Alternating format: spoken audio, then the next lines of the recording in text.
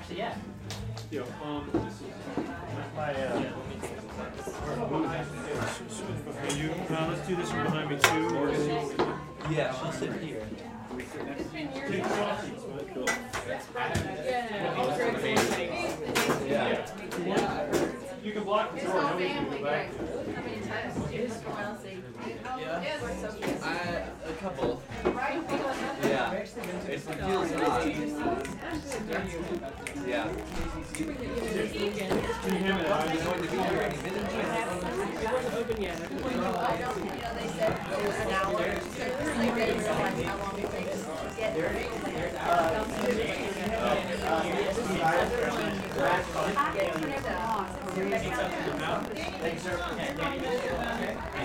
I'm sorry. Every year, actually, it's already passed. My family was such like my brother. No, it's something because I've actually for some reason you go limp whenever you can't control it. It's like you shake other people. Your whole body kind of up goes up and down. Well, like with me, you just you always feel when it gets me in a position to start shaking, and I feel like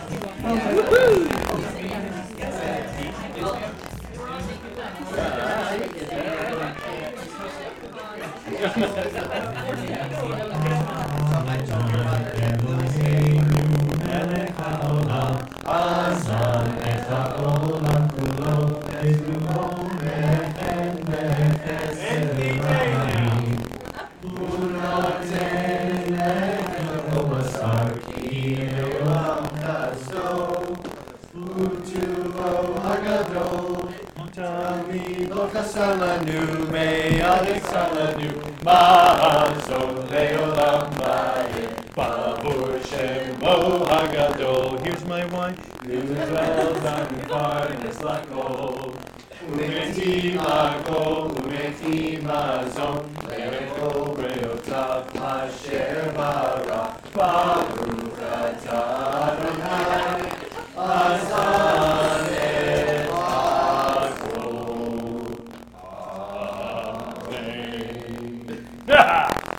all right. Let's see if everybody living in the kitchen has found a seat. Are we waiting on coffee? Waiting on the coffee. We have the fastest coffee machine on the planet, but there's still people waiting for coffee. I don't know what's up with that. you need a copy of the Holy Writ. Yes. Does everybody have a copy of the? Well, I know he does. Now that we know how he does it. multiple. That's right. That's right. All stuff that you go on more. Well, the place where they make the pickles. Mount Oh, Olive. there? Oh, I will go there. It's here in North Carolina. Where's Mount Olive? It's in, I think it's in Mount Olive. That's so great. That's right. Mount Olive. Kosher. That's right.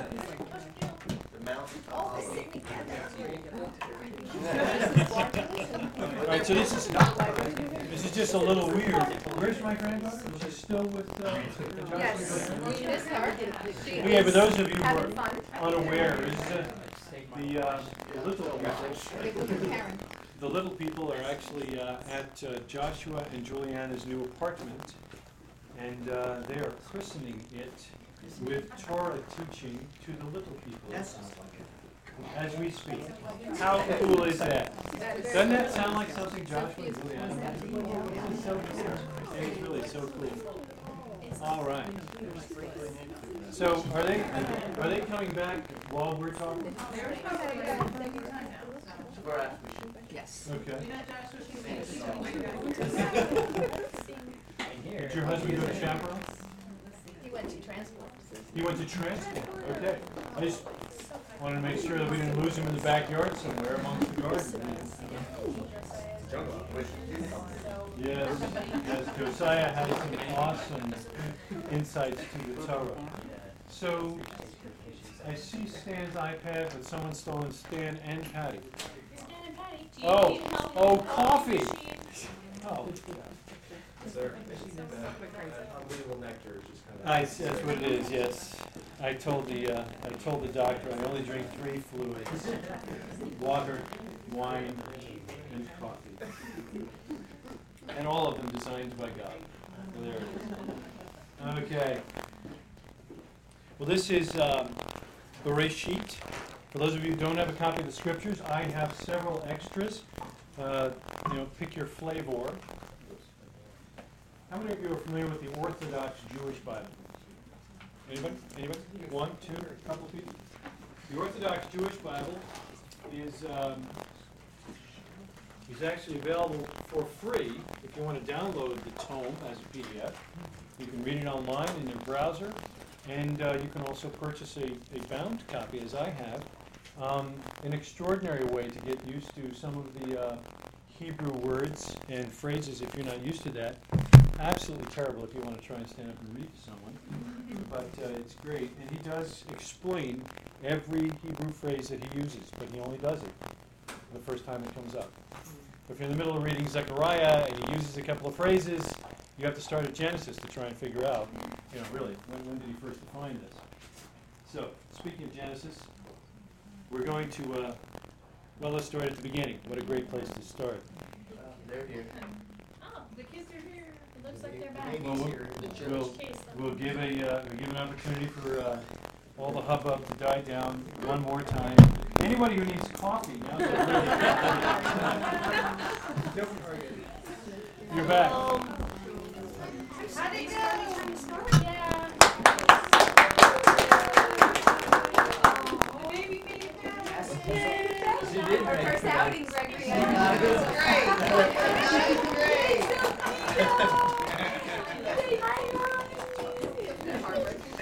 was Was it okay? Good. We had to run up like 6 flights of stairs. It is incredible, I know. For those of you who are not aware of the opportunity tomorrow, we are moving 2 of the community members. First, Joshua and Juliana are moving to like the 15th floor of an apartment house, and But not yet really together. right, but we have nothing but couches and large pieces of furniture to carry. So, any of you would like to help, that'd be super. Afterwards, we're heading up. That's right. Yeah. After that, we're going over to Isaac Alexander's apartment and getting everything that he's got and putting it into a Toyota Camry and bringing it to his new place in Raintree as he prepares for wedded life as well. So, all right, are we good? Do we need anybody else? Where is your Joshua? Where is Yehoshua? In He's fact, talking to Mr. May. of course he is. To Mr. Ray. To Mr. May. It must be Johnny. Chip. That's cool. Oh, Nicole said. Johnny May. Oh, Johnny May. Good. Yeah, Scott and I actually know another May. We do know another. That's right. That's scary. Yeah. We know another Mr. May who's actually got a big beard and is in Africa most of the time. So And his brother, he And his doesn't have a brother beard. doesn't have a that's right. That's exactly what you know. Steve, right? Yeah, right. Chip. Steve and Chip. Yeah, Chip is Robusto. Steve is not. You wouldn't know they were brothers. That's right. That's right. There's a distinguishing difference there. Okay. So as we begin, where's Josiah? We were all waiting for you to make sure that we're going to get some great insights. There's no pressure here. Okay? Is that a little tight? Okay, we're good. When we talk about the book of Bereshit, or in the beginning, I'm wondering what's the very first thing that comes to your mind? Creation story. Okay. Is the creation story important to you? How many think it's mildly important? How many think, give or take, I can work that evolution thing, the creation thing, give or take, it's okay with me. How many of you really don't know which way to go on that? You want to believe the Bible, but you believe. Say goodbye to Johnny. Little marital bliss. How many of you think that you don't really know how to put it? You don't know how to argue it. Nobody? Everybody knows how to argue. Great. I thought I was going to have to teach. I didn't hear the question. So, is the creation account, I don't want to call it the creation story. Is the creation account in the scriptures important, and should we argue it? Should we be able to defend it? Is it important to our faith? That was the question. So if everybody agrees, then somebody jump in and give me, I'm only looking for, let's say conservative, I only want 15 reasons. Why is it important? It's our future. It's our future. That's interesting. The beginning is going to tell me about the end. Excellent. It's our foundation. It's how it all began, and the foundation of our faith is built in the creation story. It's our model. It's the model. We can see what life is like based on the relationship that God first had originally designed. Keep going, don't stop. Salvation model. Wait, are you on a double kick here? The We're salvation really off the model. grid. It's a salvation model with God providing the fix to the indiscretion provided by His creation. You guys in the cheap seats got the soft chairs, but you come on, give it up, or we have to swap. It's our history. It's our It's who history. we are. Good, I like that. It's where we came from. It's the design of our Creator. I like that. It's sort of a teleocentric model involved with God being there and starting it all rather than some or a bang. You know. Yes. No, but I was. Same deal. Good. More. Deep mysteries. It is. In fact, as you know, the sages say that a young man, strong and virile, should not read and study. Is it the strong or the virile side? We know he's virile.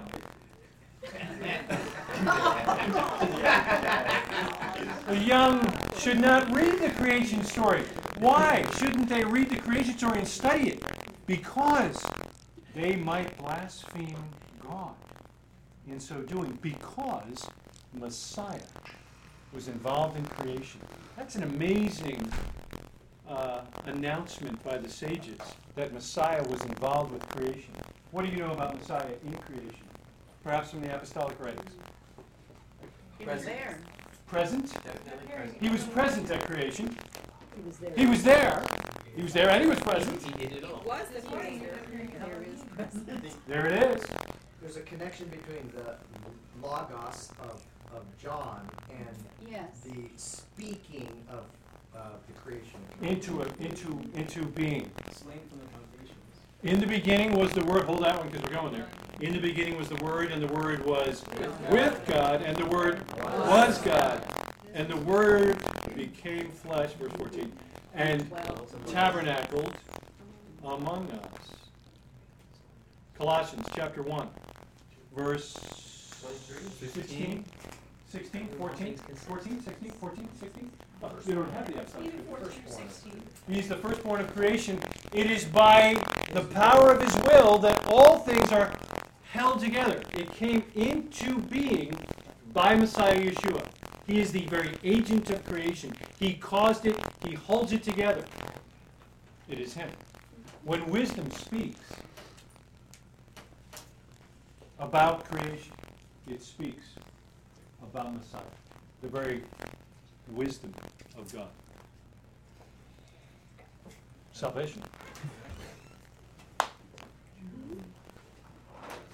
The very salvation provided by God is from the very beginning, from the foundation of the world. The Lamb was slain. What was coming to me is, to me, well, you know, we know a lot about God's attributes, but to me it shows His heart, that He wanted family, that He would literally give us a place and a garden and everything, that He had that whole picture of who we are in mind when He created us. Amen. So that, wow, what a It's love, big. that's love, that's His heart, wow. And isn't that what we read this morning? We heard, and we were reading from, what was that version? Because it wasn't consistent with mine. I started reading it. Regular stone edition. I was taken by the emotion of God. At the one part there, hey, we need to make him. It's not good for him to be alone. And then he was saddened that man had chosen to disobey. So yeah, we see the character of God. And of course, this is consistent if we look at the character of Messiah. You see, there was the relationship of God with His creation I'm thinking about like him providing for their needs. You see the forgiveness picture where they sin, and then he gives them garments, and then the sages point out specifically that it says he clothed them. Amen. It's saying that it's not just providing for their needs, but there's sort of like this element of forgiveness in that moment. And then I was taken too reading that in Noah. There's a deep-hearted sadness, and you can almost feel the pain. Yeah, like I'm just so sorry that it worked out like this. I think we should just roll again and go back to start. And let's do this again. But Noah found grace or favor in the eyes of God. So you guys don't know the song? Yeah, it's a good song. It's a good song. Yes, ma'am. What I find fascinating about it. They can't hear you over there? I'm sorry. What I find fascinating about it is that he would give us the ability to make choices for ourselves. I mean, he doesn't, we're not puppets. He gives us the ability to make choices to do right or wrong. He doesn't force us to be right. Isn't it he wants us to be, but he doesn't force us. Isn't it ironic that you would be the one to say that? As we've know. been praying together for your son for so long. Oh, absolutely. And that he would choose on his own, because you can't force him. No. That he would choose to be obedient to God. And here we look, and his life is completely turned around. God has a hold of that young man's heart. And it's, to me, I can almost cry every time I see him, especially when he goes up there to pray. It is a marvel. It's magnificent. But back to Janine's point, that you can know and understand the feelings of God because you have a son, and God has his. And you can sense this whole breaking of the heart thing. What a tremendous picture that we would see. I was looking for the verse, because what Joshua said reminded me of the verse in Isaiah 61 where he says, "For he has clothed me with the garments of salvation and has covered me with the robe of righteousness." And that was the picture that the sages were playing off of when it came to that phrase that he used there. Excellent. Excellent. Other comments on the creation story and why it's so important? Yes, ma'am. Nope. Stand by. This morning I was teaching 3 and 4-year-olds. And I had a 2-year-old. But just to talk to them about how there was nothing. And in our lives, how there's nothing, and God does such amazing things. But to think about the end story where we go back to the light, him being our source of light, that divides between light and dark. That there will be no sun, there will be no moon, because there's no need of it. And to remember that in the beginning, because it's hard to teach children, the sun's not created yet, we're just talking about dividing light and dark. It's the morning prayer, light is light, you see. That's right. That's right. So it's just to see the whole picture as we ended in Revelation today in the reading, and to think through from the beginning to end. He is the same, always and forever, but the light, him being our source of light. Amen. Scott. I was just going to say that it establishes a basis for our accountability. A basis for our accountability in that accountable to our Creator. Just as Adam was, and even Eve, and everybody knows, he gets brought up, he points the finger, she gets brought up, she points the finger, snake's got no fingers. But everybody's pointing a finger. But we are accountable, and God made it clear. They were accountable. So we hear about the first Adam, who shunned that responsibility. And we read of the last Adam, Messiah Yeshua, who took up that mantle and was perfectly obedient. Obedient to the point of death. Even death on a cross. Why would that be bad? Because anyone who is hung on a tree is cursed of God. Yes. So he went the whole route. Excellent. Good. Okay. Please. Also, it's interesting that it's important that we understand that he spoke creation into being. Good. Because then in Hebrews it says that he upholds all things by the word of his power. Right. So we have that whole, the not word just creating it, but he's also actively sustaining. Sure. It's not the watchmaker winding the watch and just tossing it out there. He's actively involved with and literally holding together his creation. Excellent, excellent. One way that he holds it together as well is by the words that we speak. And because in the model of Hashem, the words that we speak have creative, as James talks about, has creative and destructive power. Yes. And when we speak both. his word, Yeah. or when we speak his chesed, his kindness, then we are conveying his kindness in the world. And we sanctify his name throughout all the world as we become light in the midst of darkness. Good. This is cool. And we haven't even looked at the scripture yet. This is just talking about creation. Can you see how important it is? Well, let's say none of that happened. Yeah. I mean, what is it you're serving? What is it you're being obedient to? Why are you doing this? What Paul says, yikes, man, what a waste of time. You are much to be pitied because it's all just a sham. If the creation story is not there, there was no creator. Therefore, there is no accountability. There is no salvation. There is no relationship. And there's no flaw. Funny, because that's exactly where Darwin started and came up with what he came up with. He started with the conclusion, there is no God. And then developed a theory. Yeah. How could this all have happened? And the evolution of species. Yeah. But I think that's like starting with the creator, we have an example. We had the kids over at our apartment, and we talked about is doing the things that God does, and how cool it is that God names the light and the darkness, and then later He gives Adam the ability to name the different species. It's the same word in Hebrew. It means literally to call, and talking about like the power of words and all that stuff. We can do, in a sense, we have been given the ability to follow the God's example, and in the creation account, it's like you see, like we're talking about the relationship, we're talking about the salvation and the basis and all this stuff. We see almost all of the beautiful, brilliant attributes of God expressed in just the first 3 chapters.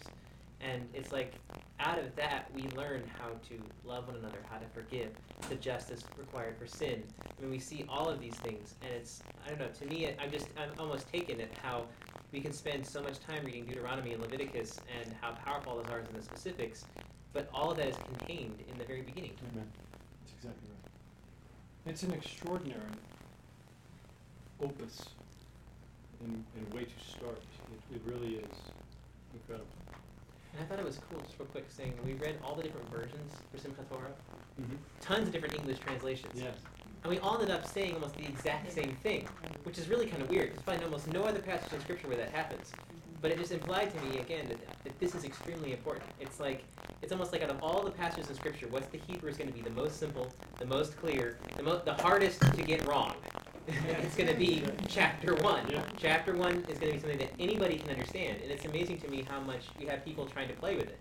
Oh, well, one day doesn't really mean one day. And, well, we don't really know that God actually did it. Maybe he just sort of acts like he did. Or, you know, chapter 1's kind of weird, different from chapter 2, so maybe it didn't really happen that way. And it's like, chapter 1 is the essential. It's the basis. Amen. It is that. Okay. So, there's a really great story there about creation. And then we have the really sort of sad story about the fall. So, I was taken this year by the questions that God asks. I think we're all on the same sheet of music here, right? I mean, God doesn't ask questions because he doesn't know the answers. If you think God asks questions so he can find out the answer, you have a tiny, tiny little bitty-witty God. He asks the questions so that we'll think about the answer, not so that he gets to find out the answer. What's the, I think I saw 3 questions. What's the first question that God asks? Where are you? Now, I can remember playing hide and seek with some of my children. It didn't happen very often. But when I did, it was pretty cool because I always knew where they were. you know, they'd be hiding behind the couch, but you can see their head or their foot. You know, it's really, it's kind of lame, but it's fun. I'm going to be playing hide and seek with Sophia soon, but I'm going to teach her to hide better so that we lose her for a couple of days. No, I'm really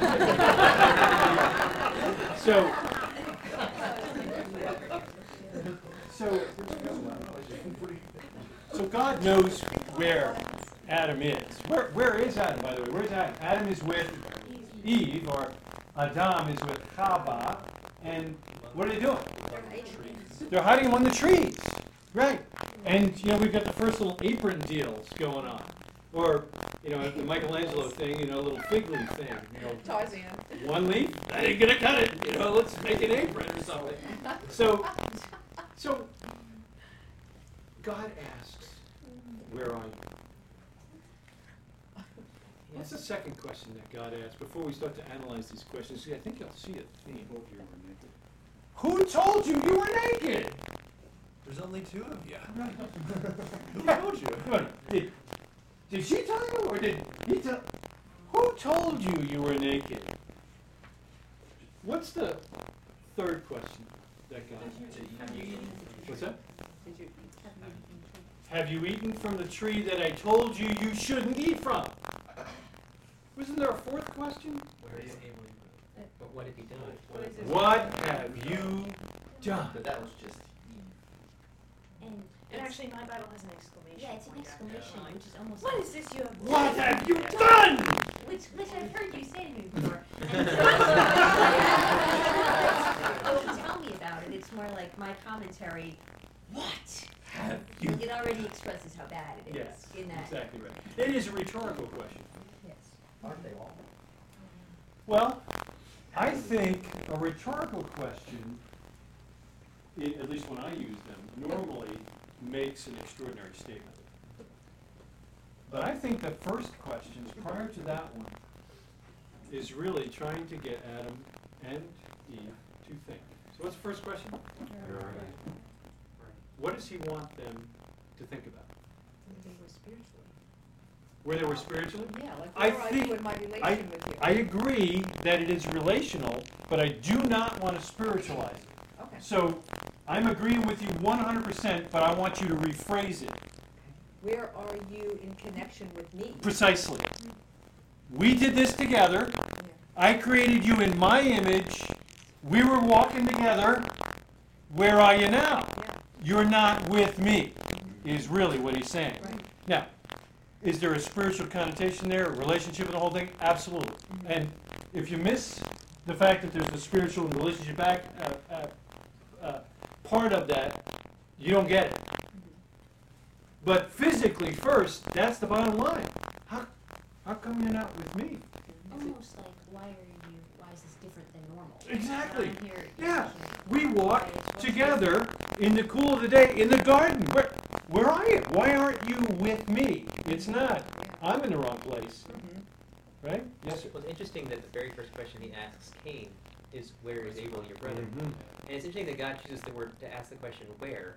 He doesn't ask, what have you done first? Exactly. He doesn't even ask. Even though you know he knows. Yeah, exactly. He doesn't even ask, how did you do it, or even why, which Yeah. would be probably the first question I would ask. Why did you do that? Yeah. But instead he asks where, and I think what's cool about it, the sages teach that the questions were intended to give opportunity for repentance. You bet. And the idea was, and so God chooses probably the most, not vague, but kind of open-ended question imaginable to sort of, he's begging for them, just answer me, tell me, what happened?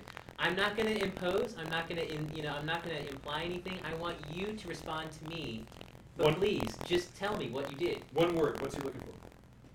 Confession. Say again? Confession. Confession. Tshuva. He's looking for that repentance.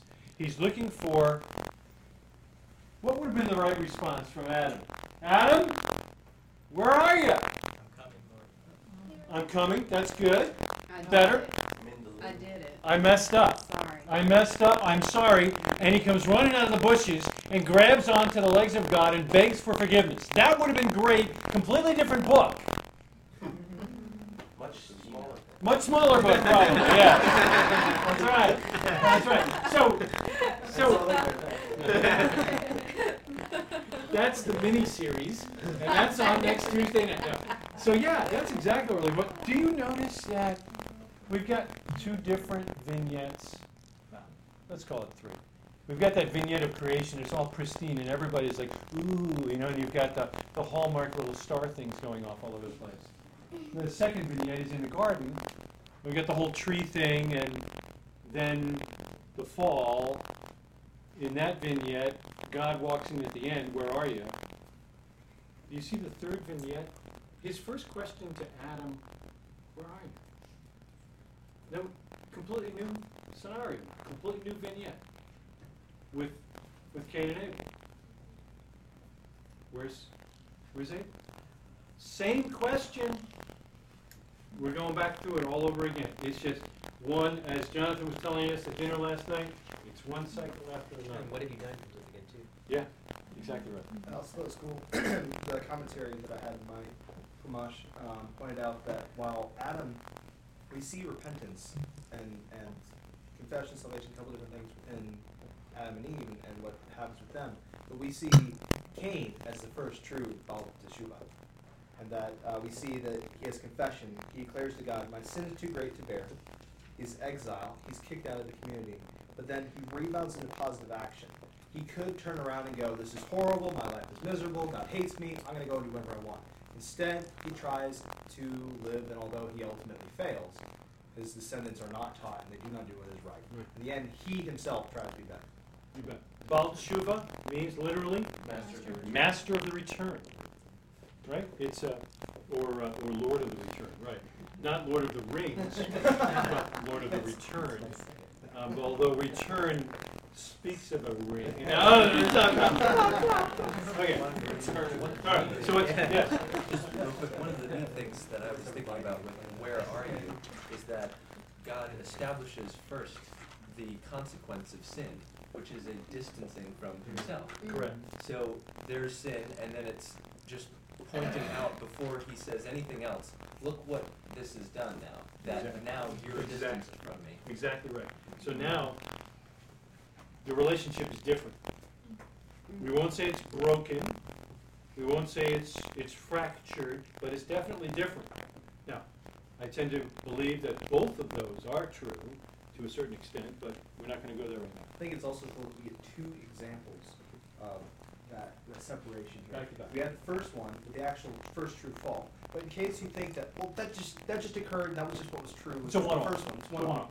No, this is a perpetual thing, and this is for the rest of creation, That's as exactly long right. as we're in this incomplete form. That's right. It's like with Cain, you see, okay, that was the first fall. Now we're going to see this is a perpetual problem. We'll continue to see throughout humanity. And wouldn't you say that as we continue to read, it just starts happening more and more and more? It's a snowball. Yeah, it is. And then all of a sudden, all of the sitcoms are identical. And it's interesting that it progresses. It just keeps getting worse and worse and worse. Until, finally, as you pointed out, God is truly saddened that it went this route. That's why I think that I love that picture and the questions and things. And it's like with Cain. Cain offers an offering. He does poorly. God doesn't accept it. Hang on. You went ahead. Anyway, we're just going to say that this idea of repentance and as a opportunity. You see, Cain does poorly, and then God says, "Why are you upset?" And then he immediately tells him, "Sin is crouching at your door. Its desire is for you, but you can overcome it." You can beat it. In other words, it's saying just because you screwed up to this point doesn't mean you have to keep doing it. That's Because right. that is actually one of the first things that comes to the minds of most people. When you do something bad, especially something really bad, oh well, I'm going to lose now. I already screwed up, I'll just keep screwing up. And that's the beauty even with the offerings and sacrifices. What does God do? When you sin, He says, bring an offering. Let's get intimate in our relationship, because your first reaction is going to be run away from me as fast as you possibly can. And He's willing to let you fix it. Yeah. And He tells us how we can fix it. That's what's so beautiful. James 1 is actually really good with that. It's and desire, when it has conceived, gives birth to sin, and sin, when it is fully grown, brings Yeah. forth death. Exactly right. Okay. So the first question, where are you? The second question, who told you you were naked? Which implies? They were aware. They were aware, what was it?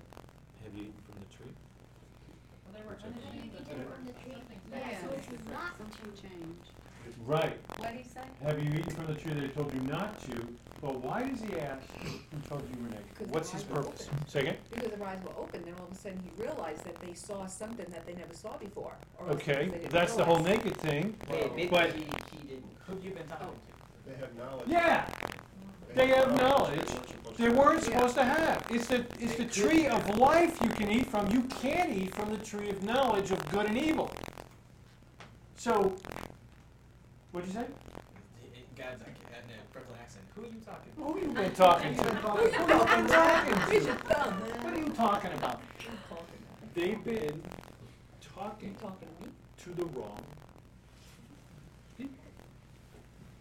Bad company corrupts good morals. That's in the apostolic writings. If you can't find it, start at Matthew 1 and go until you hit it. There was a hand over there. It's in the Proverbs? That makes it easier. Now I gave the whole apostolic writings to read. Genesis and Contrary to popular belief, things in the apostolic scriptures oftentimes have That's appeared exactly previously, right. so- That's exactly right. There is something in the apostolic writings about corrupting good morals, but we'll get to that one later. All right, so that's our next question. So, yeah, obviously, he's trying to point out, you've been taking counsel. There's wisdom in a multitude of counselors, but you've been taking counsel from the other side. Mm-hmm. There is good and there is bad. There is good and there is evil, and you've been listening to the wrong ones. And I think that we should learn from that. We need to discern that you can go on the internet, you can listen to the radio, you can watch television, you can talk to people in Harris Teeter, but you have no idea whether these people are right or wrong unless you've got something that you can lay it against as a standard. Hillel and Shammai, in their day, Shammai was the one that was holding around, holding the builder's cubit, right? I mean, that's what, we know the story of the Gentile who comes and says, teach me the Torah while I stand on one foot. And Shammai smacks him with the builder's cubit. There is a standard, and we should know that standard. We should be familiar with it. In fact, we should be people of the book, as God's people are, right? So when somebody says something, you should immediately go, it doesn't read right. Compare. That's it, right? I've got this in columns now, and it ain't lining up. And that's actually one of the biggest problems we see in this account. Yeah. Because Eve, when the serpent says, did God really say? Eve's response is to completely mess up what God said. First, what I've always been pointed out is the fact that she says, we're not supposed to touch the tree. And the sages catch on to this, and they say, see, so the serpent takes her over to the tree and kind of, go ahead, just touch it. She touches the fruit, and I didn't die. Oh, I guess it's okay. So it's like there's no consequence when I did it, but she didn't actually break God's word at that point. She just did what she thought she was supposed to do. So she put words in God's mouth. But then I noticed this year, too, another mistake that she made. She says we can't eat from the tree in the middle of the garden. That's not what God said. There's actually two trees in the middle of the garden. And the one, the tree of life, they can eat from at any time. It's the tree of knowledge of good and evil. And so it's like she lost perspective about what she wasn't supposed to do. She just knew there was this thing she's not supposed to touch or eat from, but she didn't know why, and she didn't really recognize the significance of what was happening. So it's kind of like, well, whatever. I'm going to take this opportunity to give a quick parenting lesson and an admonition. I give Eve a complete buy, because God didn't tell her. He told Adam. So where would she have learned what she told the serpent? From Adam. What did Adam do? Great parenting technique. He made a fence. Look. Don't even touch that thing. This is bad. Touch it and we die. Don't touch any tree. Don't just get away from the middle of the garden. As a matter of fact, don't go to the middle of the garden unless you're with me. Whatever. He built a fence. There's nothing wrong with fences. It's a great idea. It protects our children. Nothing wrong with that. Until What was the problem? she chose not to trust the authority who gave her the instruction, and she chose to trust the words of the serpent. So she's listening to another voice And she was able to be deceived. This happens to Baptist kids almost all the time when they go to college. Why? Because serpents are really clever. Because serpents are really clever. No, men are really clever. Well, I think the problem was, again, what is God saying? She got offense, which is great, but she put God words, or Adam put words in God's mouth. He had her believing something that wasn't entirely true. You are right on the edge of it. It's easy for me to counter and tell you, your parents are full of it, but for me to say, the God that told you that crosses a line in everybody's mind. You know, so when people say, you know, God's a liar, or God doesn't exist, they're gonna shut you off. When they tell you your parents are full of it, I can't believe your parents taught you that. You know, people go, well, maybe they Well, maybe my parents are nuts. Exactly. Yeah. 'Cause they're How not. do we combat against that? Joshua's right on the edge of it. The answer is Teach them the word of God. amen. And I have to say, you're right there with the Baptist and other denominations. Yeah, we can pick on the Baptists. Of course. Well, I was raised that too. That they're taught articles, the Confessions. newspaper, everything but the Word of God. Yeah. And so, you know, if you haven't heard, if you speak the Word of God to your children, they will remember. Yeah. Because God has planted a seed in them. God is able to withdraw that, bring it before them at any time. They may choose to not do it, you know, to not listen to God. But you have done your deed, your responsibility if you speak the word of God. I say that because of not hearing a specific word of God instruction from the pulpit or from my parents. I didn't know that. Thus, suffer my own responsibility to have read it for myself. Study to show yourself approved. We're supposed to go and study for ourselves. But as parents, it is our responsibility to say, copy this sentence down 10 times or whatever, This is the key. She's exactly right. The fence is not the problem. The fence is a great thing. You know, the traditions of our people are great things, and they can bring a lot of foundation and structure to our walk. But when the tradition becomes the rule, and we're all concerned about busting the tradition, something's wrong. The traditions were put in place by the sages so that we might be able to keep the commandments. We put a fence in the lives of our children so that they will be safe. We need to teach them. This is the fence. We're going to light candles on Friday night, 18 minutes before the sun sets. And we're doing that as a tradition set by the sages. Why? So that we will not violate the Sabbath. Because God said, you shall keep the Sabbath and remember it and make it holy. 6 days you shall labor, but the seventh day, and teaching the Word of God. So what's the problem? Adam builds a fence, does not make clear what the Word of God is, evidently, or he forgot pretty quick. Or he just added things to it. Well, you know, whatever. So the bottom line is, she's commenting on the fence. Mm-hmm. Did you notice that the serpent doesn't care about the fence? Mm-hmm. Did God really say? He's talking about the Word of God. He's questioning what God said, not what Adam has as a fence. And the problem is, just like the Baptist kids that go to college, she's got nothing to fall back on because she doesn't know the Word of God. And that's how she was deceived. We can do a whole lot better. We can do a whole lot better. Teach the fence, teach the Word of God. And I don't think you should teach them that order either. Teach the Word of God, and then build a fence around it. And make it clear. I want to be obedient to this Word. And in my house, we're going to use this fence. I think that's a great way to do it. So that's what Moshe commanded the Hebrew people to do. Speak of these things, the things of the Torah, to your children. Yes. That's right. Go along the way when you rise up, lie down. Exactly right. Not talk about the fences. All right, I get you, then I get you if you still want, and then back to you. Yes. And Yeshua being a reflection of the first Adam. Yes.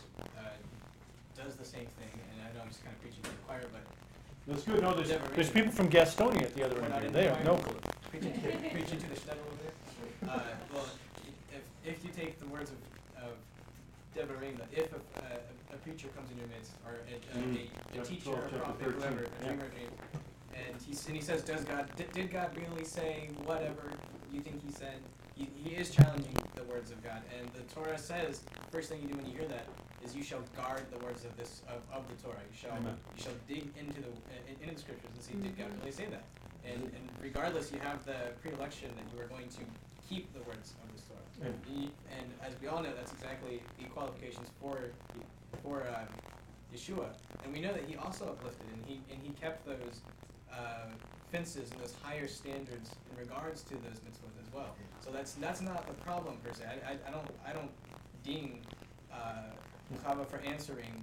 We're not supposed to touch it. Yeah, fences are not the problem. Right, exactly. But being able to back up the fence is the failing of the Baptist kids when they go off to high school and maybe college, and it was the failing of Chava. She could not come back with the Word of God. Exactly right. Well, I was just going to say, if the Baptist kids, everyone who believes God starts with the premise that, God is just, God, everything that God says is right and can't be changed and it's not wrong. Yes. Because everybody who believes in God believes that. So we can only hope. Yeah, we hope. But I mean, like you were saying, if Eve knew the why the fence was there, not just the fence is there, if she knew what the Word of God was, and Adam impressed upon her, this is the Word of God. Yes. This is what it. Yes. This is what we're not doing. Yes. She would have been able to combat what the serpent was saying with, okay, no, actually, this is what you're wrong. This is what. And in fact, isn't that exactly how Yeshua fought against the same foe when he was in the wilderness? Right. Actually, that's what I was going to say. Oh, sorry.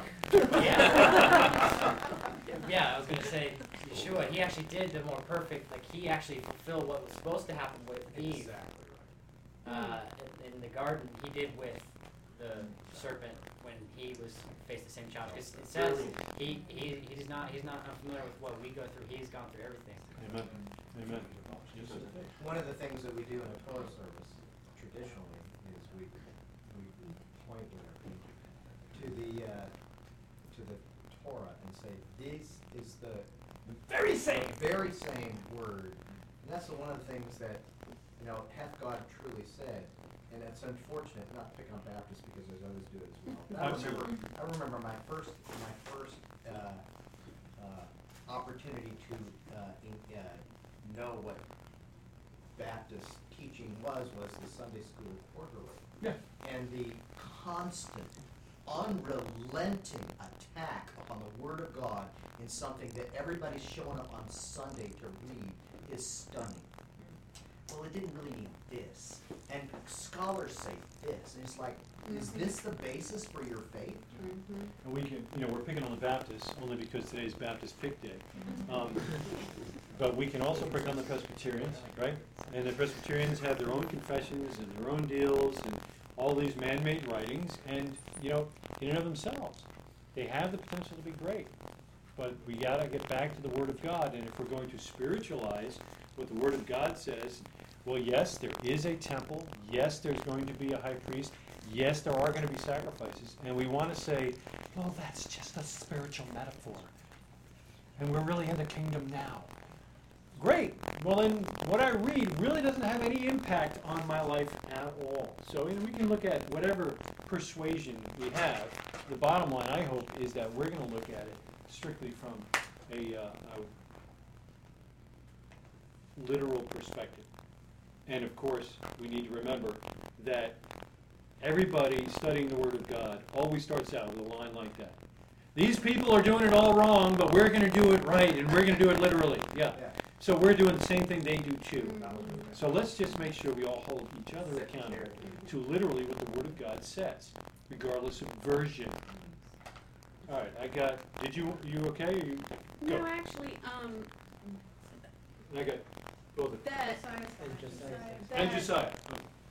That we have to be mindful of our focus, that it's not on the fences, but on the Word of God, Amen. First of all. Secondly, why did Eve not trust Adam, to obey what he said, okay? but did Adam lie to her? It appears to me that he did. We don't know. Because she didn't We don't know. die, you know, when she touched it. Now, eventually she did, But God said. but his fence God was said it, that, not Adam. huh? The first sin was when Chava actually ate. Until then, there Yeah, was but- no sin. But she said, or to touch it. Right, will and die. we're But making even the. that was, And my even point that was is- fine, because she hasn't sinned yet. In That's other words, what I even though mean. she was, even though Adam would not have That's what I conveyed meant. conveyed it in the way that she needed her, there still has not been any sin. But, Right, that's my point. but I want to make sure that we're on the same sheet of music, you and Okay. I see where you're going, and I'm with you 100%. We don't know what Adam said. We're making the assumption she wasn't there when, I don't think she was even created. No, but maybe she was. But We don't Satan know. said- We assume that Adam gave her those instructions, because it's not what God said. So either Adam gave her those instructions as a fence, and you're right, he did not make sure she knew the actual word of God. Or second, she made it up on her own, and she actually heard God say it. We don't know. We're making the assumption that Adam built a fence, she told her. She I was guess not what I'm created. saying She was not is- created, okay, so I What guess you what would I'm- figure. What I'm saying is she trusted what the serpent said versus what She's listening to the wrong Adam person. said. You bet.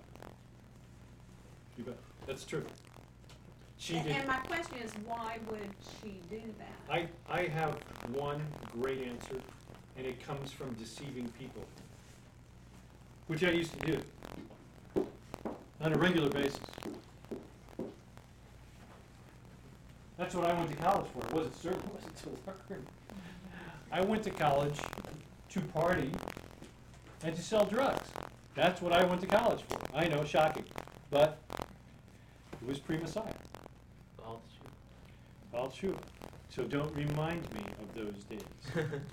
But deceiving people is a piece of cake. You know what the first thing is, especially with the Baptist kids that show up?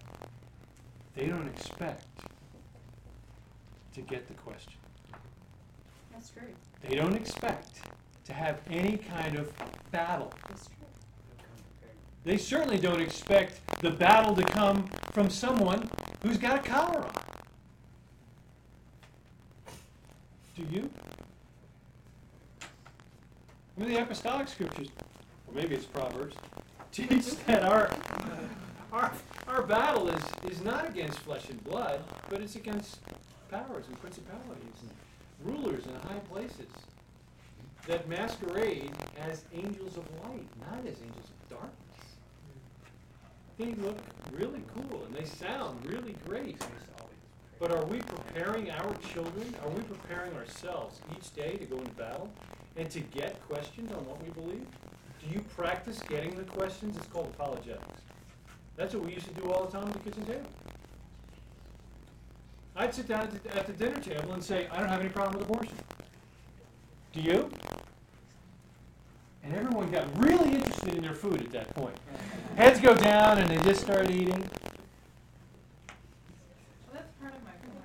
You should have no problem with abortion, by the way, as long as it's treated like murder. Sorry. Part of my point is fences tend to make us think, oh, that's yucky, that's ugly, that's dirty, that's fearful. Okay. We put the feeling out there.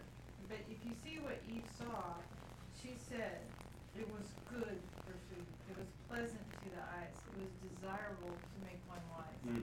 So her concept of don't touch, don't go, it's yucky, it's dirty, it's whatever, was changed into Good. it was beautiful, Excellent. it was lovely. Excellent. And that's what happens to kids and those of us who get deceived is the thing we feared because we thought it would be dirty or frightening or bad gets us because it's actually lovely and fun and enjoyable. That's exactly and right. makes us cool That's right. or whatever else. People And start so- to love us more. We have more fun. All those kind of things. What does it say about Moses? What a guy, because he gave up the passing pleasures of sin for a season. Janet's exactly right. If we convince our kids that sin is bad in and of itself, and that it's not enjoyable and something that they should shun, we're giving them a false picture. And when they're presented with the sin, as Eve was, because we didn't teach them the Word of God, they'll be pleasantly surprised. Oops, they just got pleasantly surprised by sin, and that's exactly what happened to Eve. Which is only for a season, for Exactly right. It comes back to bite you. It will. Well, it is what we teach them. It is ultimately a very bad thing. Isn't that why they didn't die right then and there? But they would. I think that's one thing that gets us to that to me from Eve, as I mentioned earlier. Eve lost the significance of what was being talked about. She talked about that tree in the center of the garden, and I just really felt like she didn't see it as the tree of the knowledge of good and evil. It wasn't this, because God always described it like that. God never calls it the tree in the middle of the garden, but Eve did, and I feel like that's one reason why the end of Deuteronomy is like this litany of curses. I mean, the whole way through like, we think the end of the book, people want to end on a high note, right? But no, it's like, and you do this, and then this little bad thing will happen, and 7 times more for your sins, and all this stuff. And I'm about to die, and I know all this is going to happen to you. Yeah. Oh, great. Yeah. Thanks. So, but what it does, I think, the intention is to make it significant, is to make it like hold real weight, is to say, look, these things that you're tempted by, that look good, that sound fun, are going to destroy you, and this is all of the awful, graphic, horrific things that will happen to you because you do this badly. And I feel like Eve sort of lost sight of that significance when she was being tempted by the serpent. In the moment, in the heat of the moment, it's really easy to think, I'll deal with the future later. So whatever's happening now is what I need to know. So that's why I'm thinking, like, as teachers, and also for ourselves, we need to be intimately not only acquainted with, but also remembering the consequences for our sin. It's why in the Shema that we pray every single night, it says, if you do these things, God's going to bless you. But if you don't do these things, here's the list of bad things that's going to happen. Amen. And I think we need to live and teach our children to live in light of the world to come. That's the whole concept of multi-generational faithfulness, right?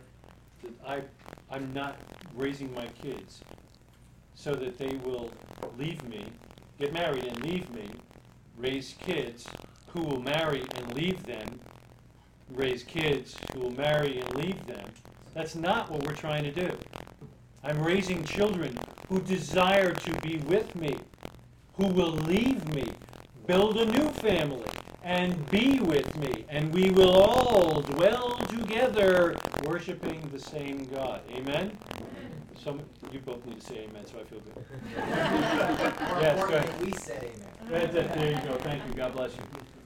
Kind of add on to that, it's almost like at the end of Deuteronomy, God's like describing all these curses. Mhm. He's like, okay, obviously I wasn't clear enough like the first time when we had this problem. I only told Adam or what have you. I'm going to be very clear this time. Like, okay, all this is going to happen if you don't do exactly what I say. I just think it's interesting. It's a tactic. Like it's almost a parenting tactic. Like, okay, obviously I wasn't clear the first time. Let me make sure I'm clear this time. We use it in the Army. We tell you what we're going to tell you, and then we tell you, and then we tell you what we told you. It's like in their presentations. That's exactly right. So you see one, do one, and then you teach one. And just that repetition deal. Yes. Josiah, did you have something to say? Did I miss you, man? You just need to grab onto my pant leg when I'm standing over there. Go ahead.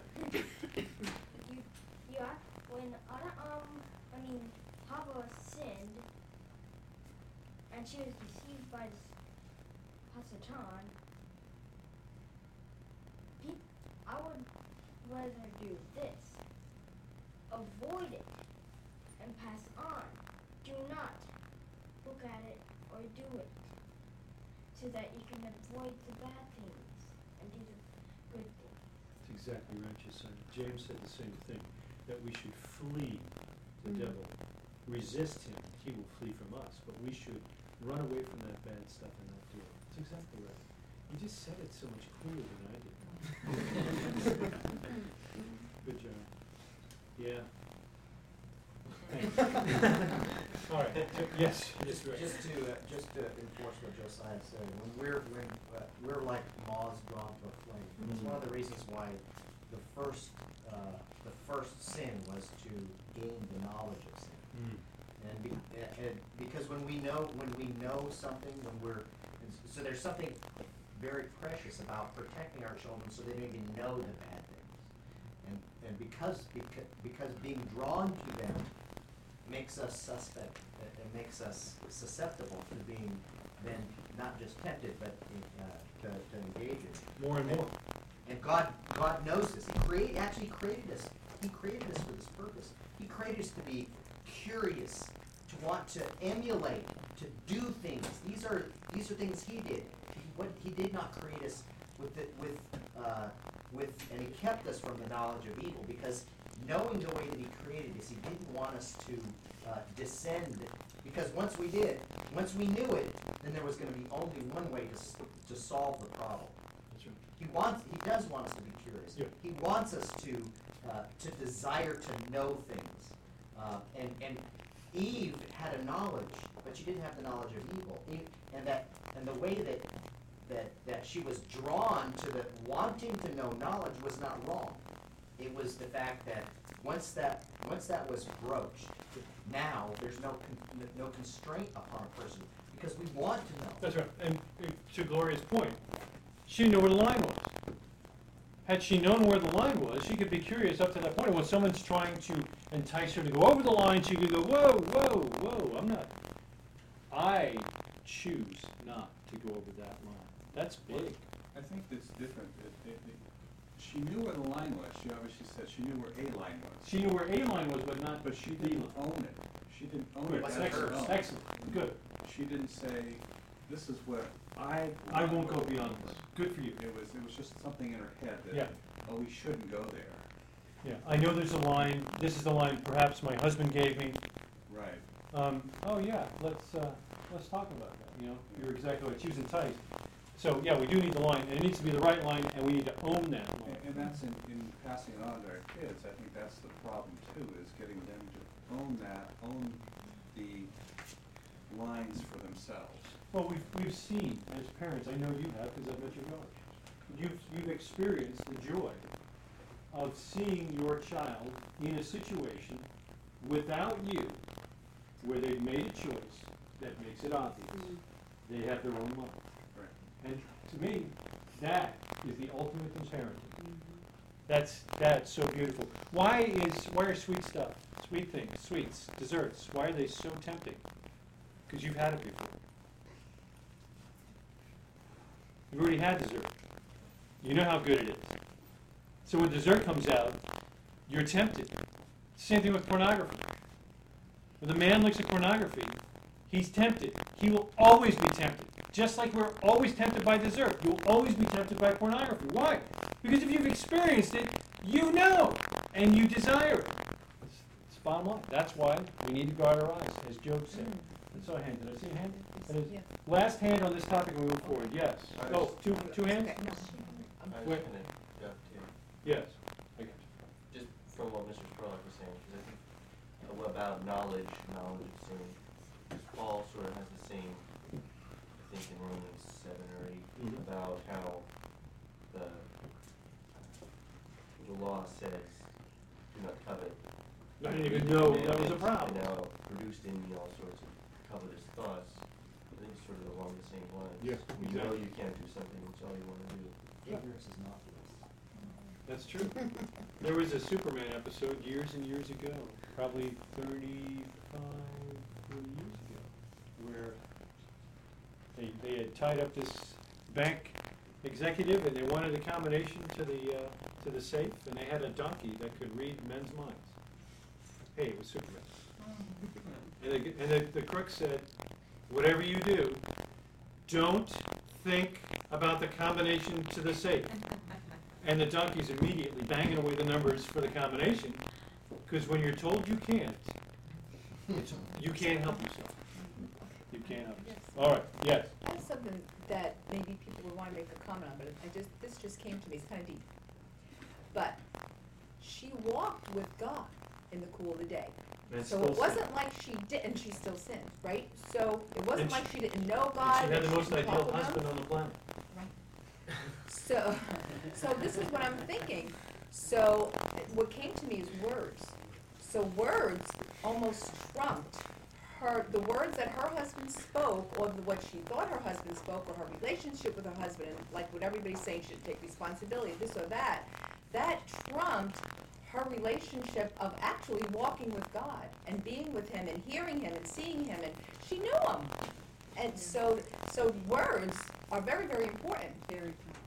Very Do you guys not understand why a man married to an unbelievably attractive and godly woman, why a man like that, after 20 some odd years of marriage, would actually leave his wife to go move in with a bimbo at work? Do you have any idea why that happens? Deception. Why is he deceived? He got what he wanted. He got what he wanted and what he needed. He heard words of affirmation.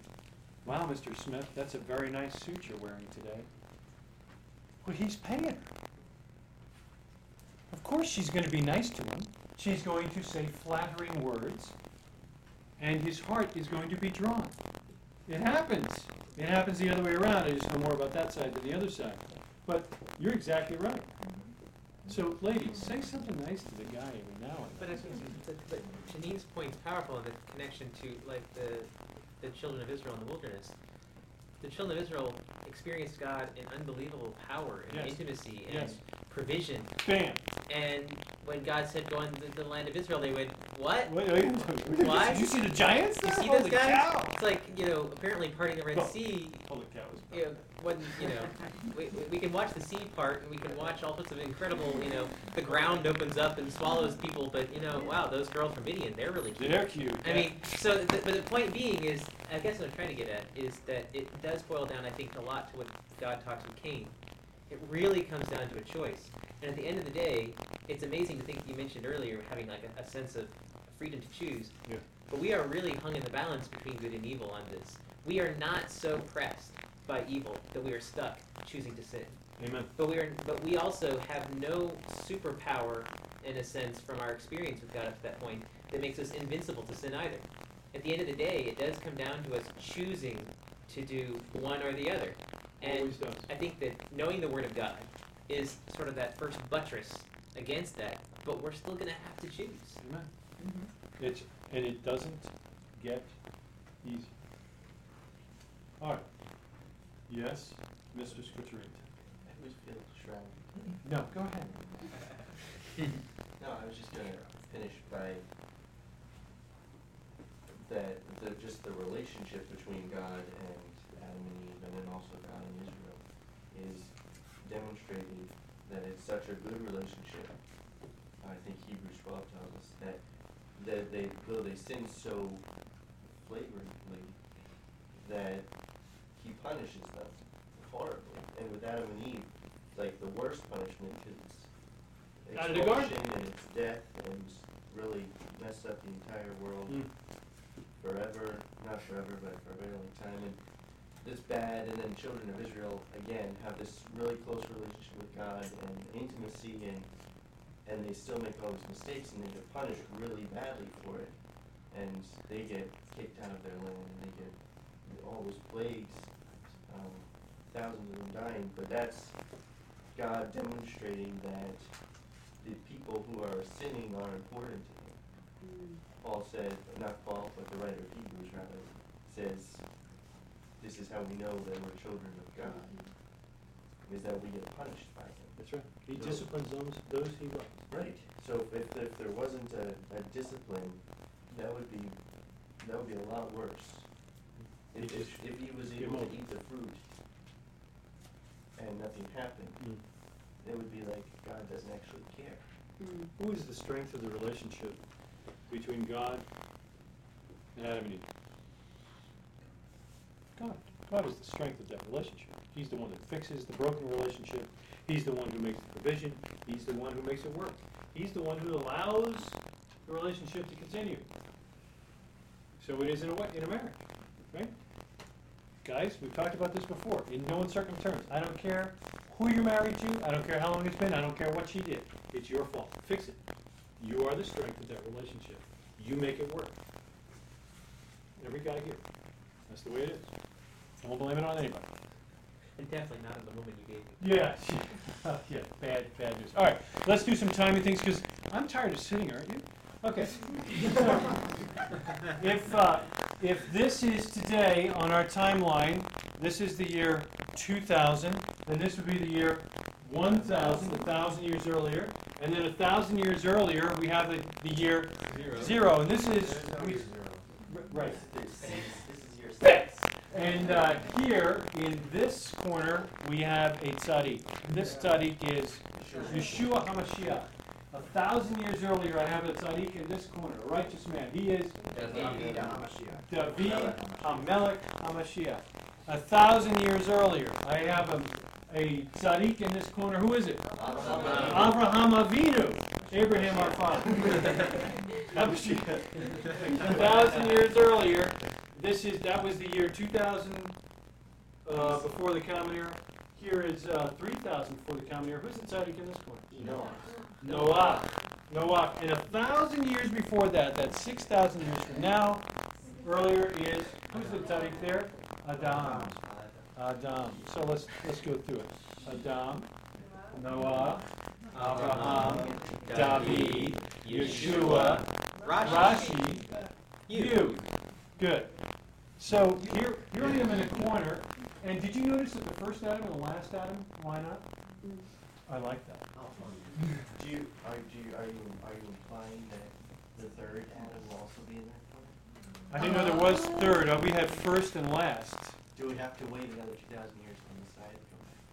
Well, the sages don't say that. The sages say 6,000 years man will reign, and then Messiah will reign for 1,000. So we're due, and it's 5773. And I can prove that to you using the first verse of this workshop. Of course, I mean, would that be proof or evidence? well, it would be cool either way. But wait, let's just look real quick. I just want to point out a couple of things. Adam's there. Who's here? Noah. Noah. Look in your Bible. Chapter 3, I'm thinking. How long did Adam live after he begat? I'm thinking it's 930. What do you say? It's 930 total. That's 930 total years. How long is that wall? Whoa! When did he die? 7 years from True statement. Now, how old was Noah when the flood came? 500 some odd years? Maybe 600. Yeah, something like 600. It's in next week's portion. We'll have Think to maybe they talked a little bit? Huh? Who's in the middle of the wall? Enoch. He's the guy who walked with God and was not. So I got Adam, Enoch, and Noah. But I just realized that Adam probably knew Enoch. And pretty good chance he knew Noah. If you don't have one of those cool charts in your Bible, after we're done, whip open one of mine and take a look at it, because it's amazing. Noah was 600 when the flood came. He's 600 when the flood came, but how long did he spend building that boat? He was 500 when his sons were born, 600 when the flood came. Noah's born here. So we got the flood happening down here, and it's Abraham right after the flood. But just look at what happened in that first 1,000 years. All these guys are being born, and they're all living to be just about 1,000 years old, right? basically 3 generations from creation to the flood. Yeah. Now, what did we get shot down to? 120. 120. Holy. That's big. We got whacked pretty bad there. It's kind of interesting. Like it says in chapter, it's actually in chapter 3. He says 120 thing. And then in chapter 4, it starts talking about Noah. He lives, well, almost to 1,000 years. But he had already said earlier that we're talking down to 20. That's right. After Noah, right? So you've got Noah living at Seth. Seth overlaps for years and years and years past Abraham. Can you imagine talking to him? Oh yeah, my dad, he had built that stupid boat. Unbelievable. And it never rained. And then it started Shem. And then it started raining. And it kept raining. And then the sewage backed up. Oh my goodness. And we started floating. And all those people were yelling outside. But then it started raining harder and we couldn't hear it anymore.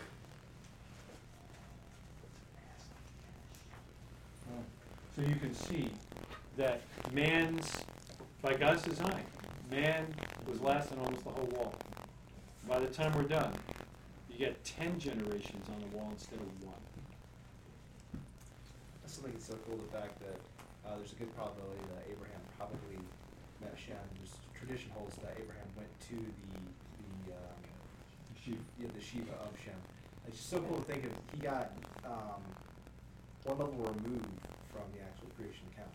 That's exactly right. Because that's my Adam, point. Adam witnessed the tail end of it. Yeah. And then Shem probably heard it straight from Adam. Yeah. And Abraham's getting it straight from Shem. But Shem heard Shem heard from Noah. From Noah. Yeah. Or from the guys at the end here. I mean, Lamech, he's hanging around a while too. You know, it's just that everybody's done. Yeah, that's what I meant. But the 4. And interestingly, even in that short amount of time, already God actually had to call Israel because it was already all idolatry. By the end of this wall, Noah is the saving grace, and you know the only righteous man on the planet. That's how it ends, or that's how the next one begins. Well, it's funny because his name is Grace backwards, Saving Grace. That's right. That's kind of That's good. I like that. I wonder if he put his socks on that. No, no, no. But yeah, Peter's right. In this one wall, by the time you're done with 1,000 years, he's already having to call another guy.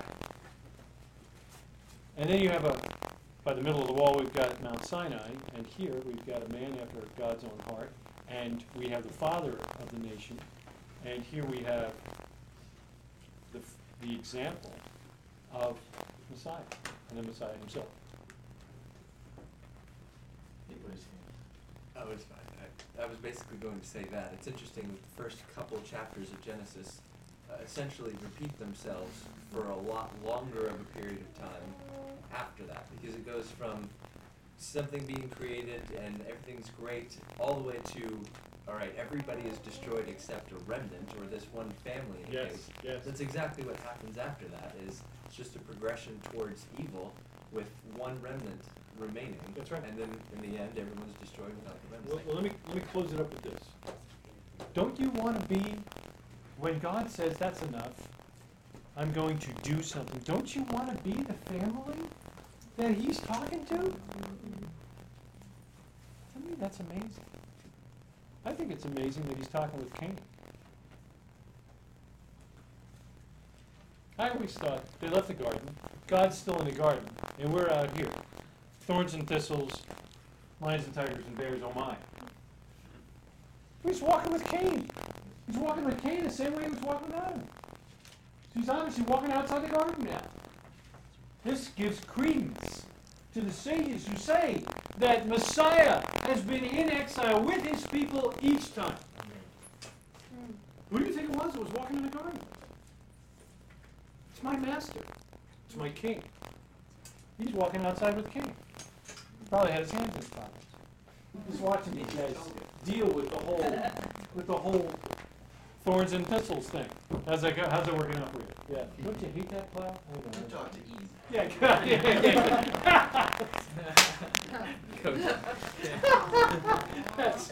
Yeah, David. Your dad didn't want to do this, but yeah. Blame it on him. Yeah, what can we do? Did you already mention anything about the childbearing? I did mention the thing about the childbearing, but since you're the only one here who has the privilege of holding a child, why don't I hold the child while you tell us all about it? No, I was just. Go ahead,